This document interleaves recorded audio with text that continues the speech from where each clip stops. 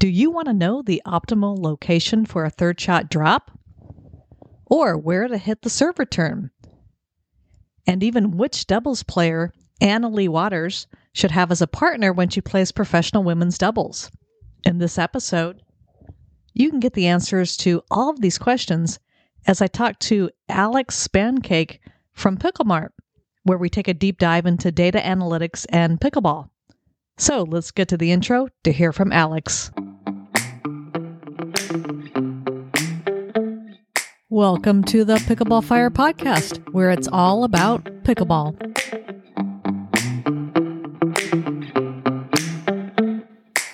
Today, I would like to welcome to the Pickleball Fire podcast, Alex Spancake. How are you doing today, Alex?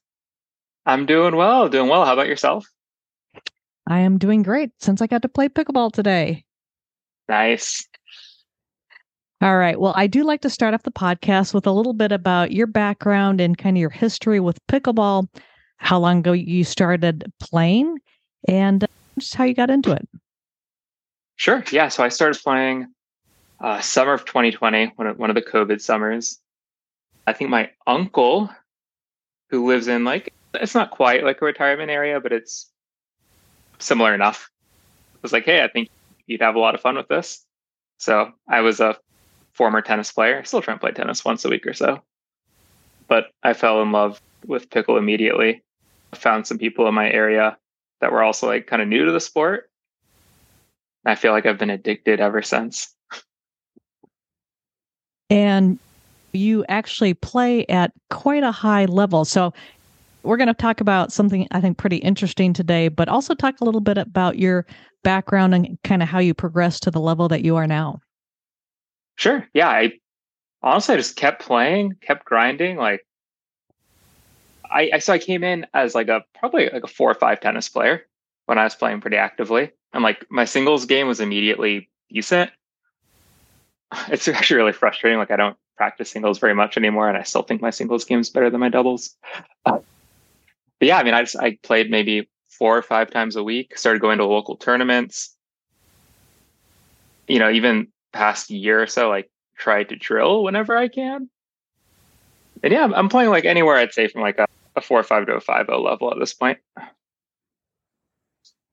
All right, cool. Well, the reason we got connected is because you have a really interesting, I shouldn't really term it a website because it's really more of a platform for analytics for pickleball. And especially given my background and as a data analyst, statistician, I always am very interested in anybody who's doing anything around analyzing pickleball, because understanding our tendencies, how we make errors, other people's tendencies, that all helps us to really kind of improve our game. But let's go ahead and start with, how did you create this and why? What was kind of the genesis?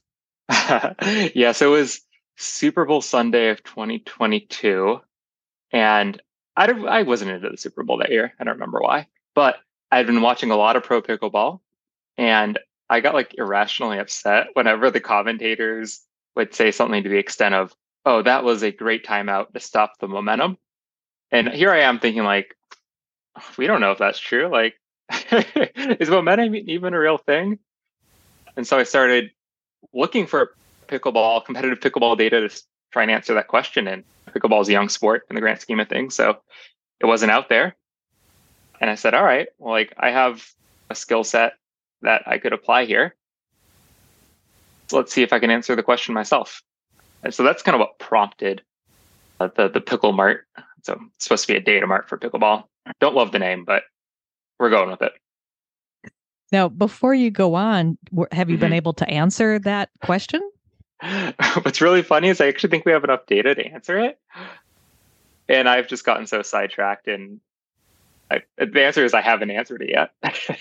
All right. Well, that is, I guess, not necessarily a good thing, because I am really curious to know the answer. So please do let me know when you find out. Now, actually, I say that, although I am not a tournament player. And typically during recreational play, you don't call timeouts. So anyways, that'll be interesting to know. Okay, so you've gotten to a point where you said you have a lot of data. How did you how did this kind of come about in terms of creating a system to collect that data? Because I've talked to many coaches on the podcast, and a number of them are charting matches, and doing that manually is crazy, time consuming, difficult. And I know I've tried, and after about 15 minutes, I'm like, okay, I'm tired of doing this. But I think you've got a better method, and also kind of how you can create some really kind of juicy stats. So talk a little bit about that. Sure. Yeah. So when I started doing data collection, it really just started with like, all right, who served the rally? Like, how long was the rally and what was the rally outcome? Like everything was at the rally level. And I'm not a programmer by trade, but I built a very basic interface to just click around and kind of chart that data. And like there were some interesting tidbits. Like it was nice to actually quantify, for example, the advantage that the returning team has. And we're talking about doubles. Everything I'm going to talk about is pickleball doubles. But when I started talking kind of with my friends who also played, like the kinds of questions that they were asking required like shot level data. Like if I'm in the backhand to backhand dink exchange, should I try and break it or should I keep at it? Those kind of questions, which you're not going to get if you just look at rally outcomes. And so the app to collect the data had to evolve to collect shot level information. And so, yeah, I will say the process of collecting data, like you alluded to, for others that are doing something similar, is still fairly manual. But the interface that we have, you're watching a video and clicking along with it, and it makes it really easy to build kind of dynamic reports and also like link any given shot to like a video timestamp for coaches out there that want to like watch mechanics. So yeah. Well, that's actually really cool. So I did take a look at some of your videos, and this being a podcast, it's always a little bit hard to describe. But with the different clicks of the mouse, what are some of the things that you're able to track that become data points that you can then later actually analyze? Yep. So because you're actually clicking on a kind of image of a court, you're able to track the point of contact for each shot. And because users are doing it while they watch a video, like if you see users are clicking slow, fast, we can use that timing information to infer that, oh, a hand battle must have started after the shot. And the user doesn't have to explicitly state that, right? It can be inferred based off how the data entry is being done. So, you have dinks versus speed ups. You have the user actually uses the left and right click features to indicate third shot drives versus drops, as well as if teams are stacking. So we can ensure, okay, well, this person must have been on this side of the court this rally. And all that data can be accumulated into these match reports that we're putting out, which I think you just alluded to. And the idea behind these match reports is that they can help players identify strengths, weaknesses, opportunities for growth. The whole point of the Pickle Mart at this point is to help individual players grow their game. Like statistics are cool, but statistics that are actually helpful, that's what we're going for here. And what do you think are some of the most helpful statistics that you're collecting?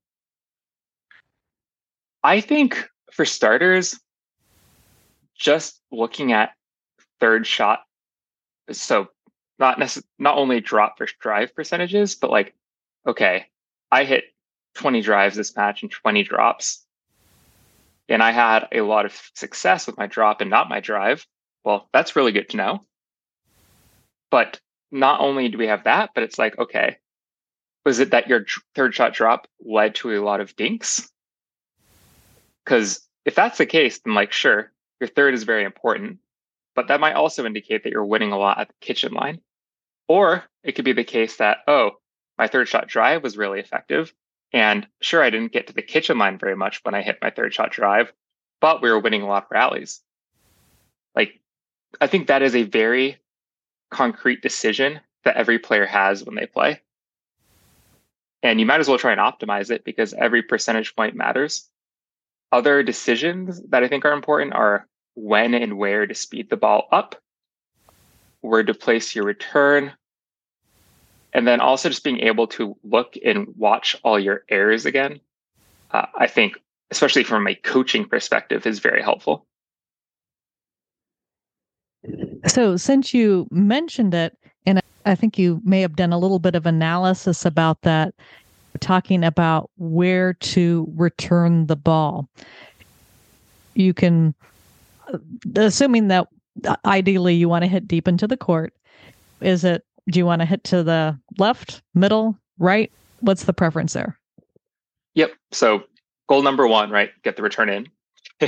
None of this matters if you're not consistently making a return. But assuming you can, like you said, depth is positively correlated with better outcomes. And if you're playing against two righties, what we have found, the best place to put the return, if you're returning from the right, is just to go straight down the line. I think this is for two reasons. A, it really limits the angle that your opponent can work with, and it makes it very clear that you as the returner are going to cover line and your partner is going to cover middle. But also, you may be getting it to your opponent's backhand, which often, but not always, will be their weaker shot. And we found that you gain a couple percentage points in win rates when you're able to do that, which, I only added 3 percentage points to my probability of winning doesn't sound like a lot. But over the course of a match, it's rather significant. And so on the flip side, if you're returning from the left side, the location that you pick is a little less important. What we saw is I think honestly going middle or even going cross a little bit may have been slightly more effective, but I don't think anything was statistically significant there. Now that makes a lot of sense because if I'm serving from that right-hand side and we are playing two people who are right-handed, a lot of times it probably will go to the backhand. But one thing I'm curious about is if you're going down the line and you're a little bit lower level player, it seems like you've got more tendency to hit that ball out, not depth-wise, but near the sideline, as opposed to just going down the middle. Did you look at the different skill levels as you kind of looked at that analysis? Yeah, so for this analysis, I pull it up again, but I am pretty sure I limited to whether I think it was 4 or 5 plus level play. But to your point, if you go down the line and there's a chance of you missing, I would completely agree. You should probably give yourself a little more of a margin. But yeah, this paper was under the assumption that you are consistently making your returns. Unfortunately, we don't have a ton of data right now for 3.0 to 4.0 level play. We do have some individuals that are starting to use the tool. And I think doing comparisons of, what is a good return at the 3.5 level versus what is a good return at the pro level? What are the differences? I think that's a really fun analysis that we'll get around to at some point. Yeah, and it for me, it's so different kind of watching video, especially if it's in slow motion or you've got some ball tracking, because a lot of people, I think, look at pickleball and maybe even see my age group, the senior pros playing, and we're kind of like, well, I can do that. But then when you really look at the placement of the ball and the consistency, it truly is really a different game. I mean, there's just no doubt about it. But that really comes out through the video. And given the tools that you have, I think it will be really prevalent also. Yeah, no, I agree. I mean, the fact that pros are only missing 3% of their returns, that's actually wild. That didn't hit me until I actually saw that number and I compared it to my own error rate, which was 7% or something ridiculously high compared to that. Now, do you analyze most of your matches that you play, or how do you kind of select the ones that you decide to go through the process and analyze? Yep. So I definitely try and do a good number of my own. But, we put out an analysis recently looking at like the difference of Anna Leigh. So Anna Leigh Waters playing with both Anna Bright and Catherine Parento. And so to support that analysis, me and another guy who uses the tool, his name's Jack, he's awesome. We did a lot of data entry on Anna Leigh matches. So and part of it is like, I want to help myself, but I also want to do tracking on pro players because those are who people are generally interested in. But I mean, I will say the tools for anyone who wants to use it. It can be for people that play like rec. It can be people that play tournaments. It can be people that just love watching the pros play. Like, I think all that data is useful. And I was going to ask you about kind of the article that you wrote on the Anna Leigh Waters decision. And I know probably most people who actually do listen to the Pickleball Fire podcast probably have seen some pro matches and know who Anna Leigh Waters is. But with a little bit more background, normally her regular partner is her mom, Leigh Waters, but Leigh tore her ACL a while back. So she's been playing with two other really high-level players in the meantime, Anna Bright and then Catherine Parento.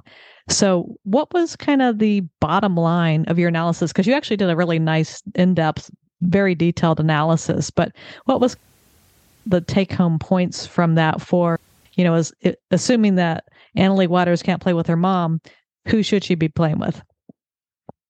Thanks. Yeah. So at a glance, that analysis basically said Anna Leigh's going to be fine either way, but the partner she chooses will dictate the kind of play style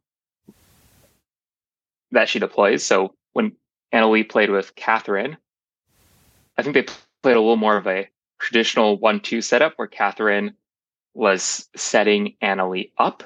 Like, I think Catherine's drop and drive, both playing with Anna Leigh and playing with other partners, is extremely effective. And when you allow Anna Leigh to roam on the court, good things are generally going to happen. And so that was their strength. Versus when Anna Leigh played with Anna Bright, they actually did a kind of a good job of setting each other up. It was one of those cases where like either of them could really go in and just dominate a firefight. And it was a little less so of Anna Leigh's partner setting her up. But again, either decision, like even if she plays with both of them, she plays with one, she plays with the other, I think Anna Leigh's going to be fine. Now, I'm curious, have you reached out to Leigh or Anna Leigh and kind of made them aware of your analysis? Because it really is a great analysis. Thanks. Yeah. I mean, I did the standard thing where you like tag them on social media. To my knowledge, they have not read it, but if they do and they have questions, they're more than happy to talk with them.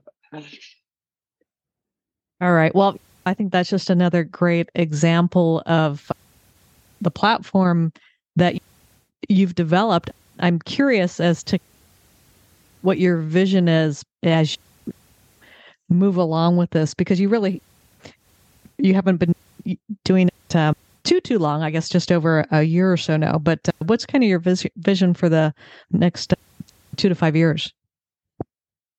Yeah. So at this point, this is still a pet project, and it's myself and basically 2 other individuals that I just met who were also really into pickleball data, going at it for fun. I would love if I did this full time. I don't think that's in the near term. But for the product itself, we want to put out the ability to create player profiles. So you have 10 matches in the Pickle Mart. Like, we can aggregate over those matches and find your strengths, weaknesses, etc. Whereas right now, you can only look at one match at a time. Same idea for like team profiles. And then we'd like to make the data entry as easy as possible for users. So right now, it's very doable. Like, there is a guide, you can do it. It will take some time. If we can, what we're kind of piloting right now is computer vision software to not fully automate data collection, but really make users' lives a lot easier, right? So maybe instead of clicking where every shot was hit, the computer vision watches the rally. It says, hey, there were 8 shots in this rally. This is where we think they were. And you as the user can be like, oh yeah, that looks good. Or you could be like, this one was actually over here. And anyways, so automating that, I think, is going to be pretty key. Yeah, and that's definitely one of my interests also. And that's something that I've worked on off and on over the years. But the computer vision piece and being able to track the ball. And honestly, the models to do that nowadays have just come so far. It's incredible, the change I've seen over the years as far as those tools. So yeah, I will definitely look forward to that because I tend to be very lazy.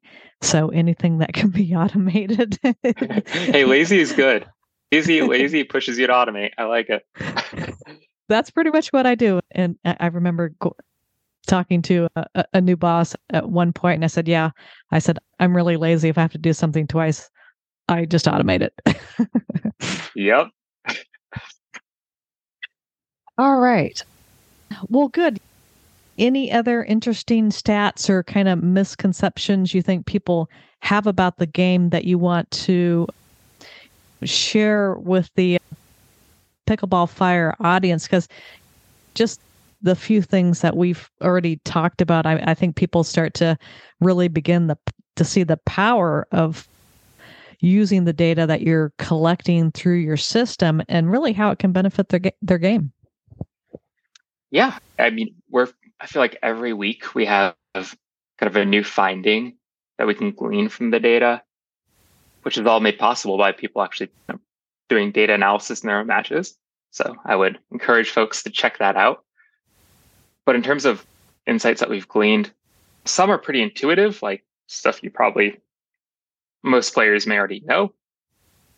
For example, like if you drive the ball on your third, you're less likely to get into a dink rally versus as if you drop. But what is cool to see is like at high level play, the win rates of driving versus dropping are very similar, which to me indicates that we've almost hit some equilibrium there.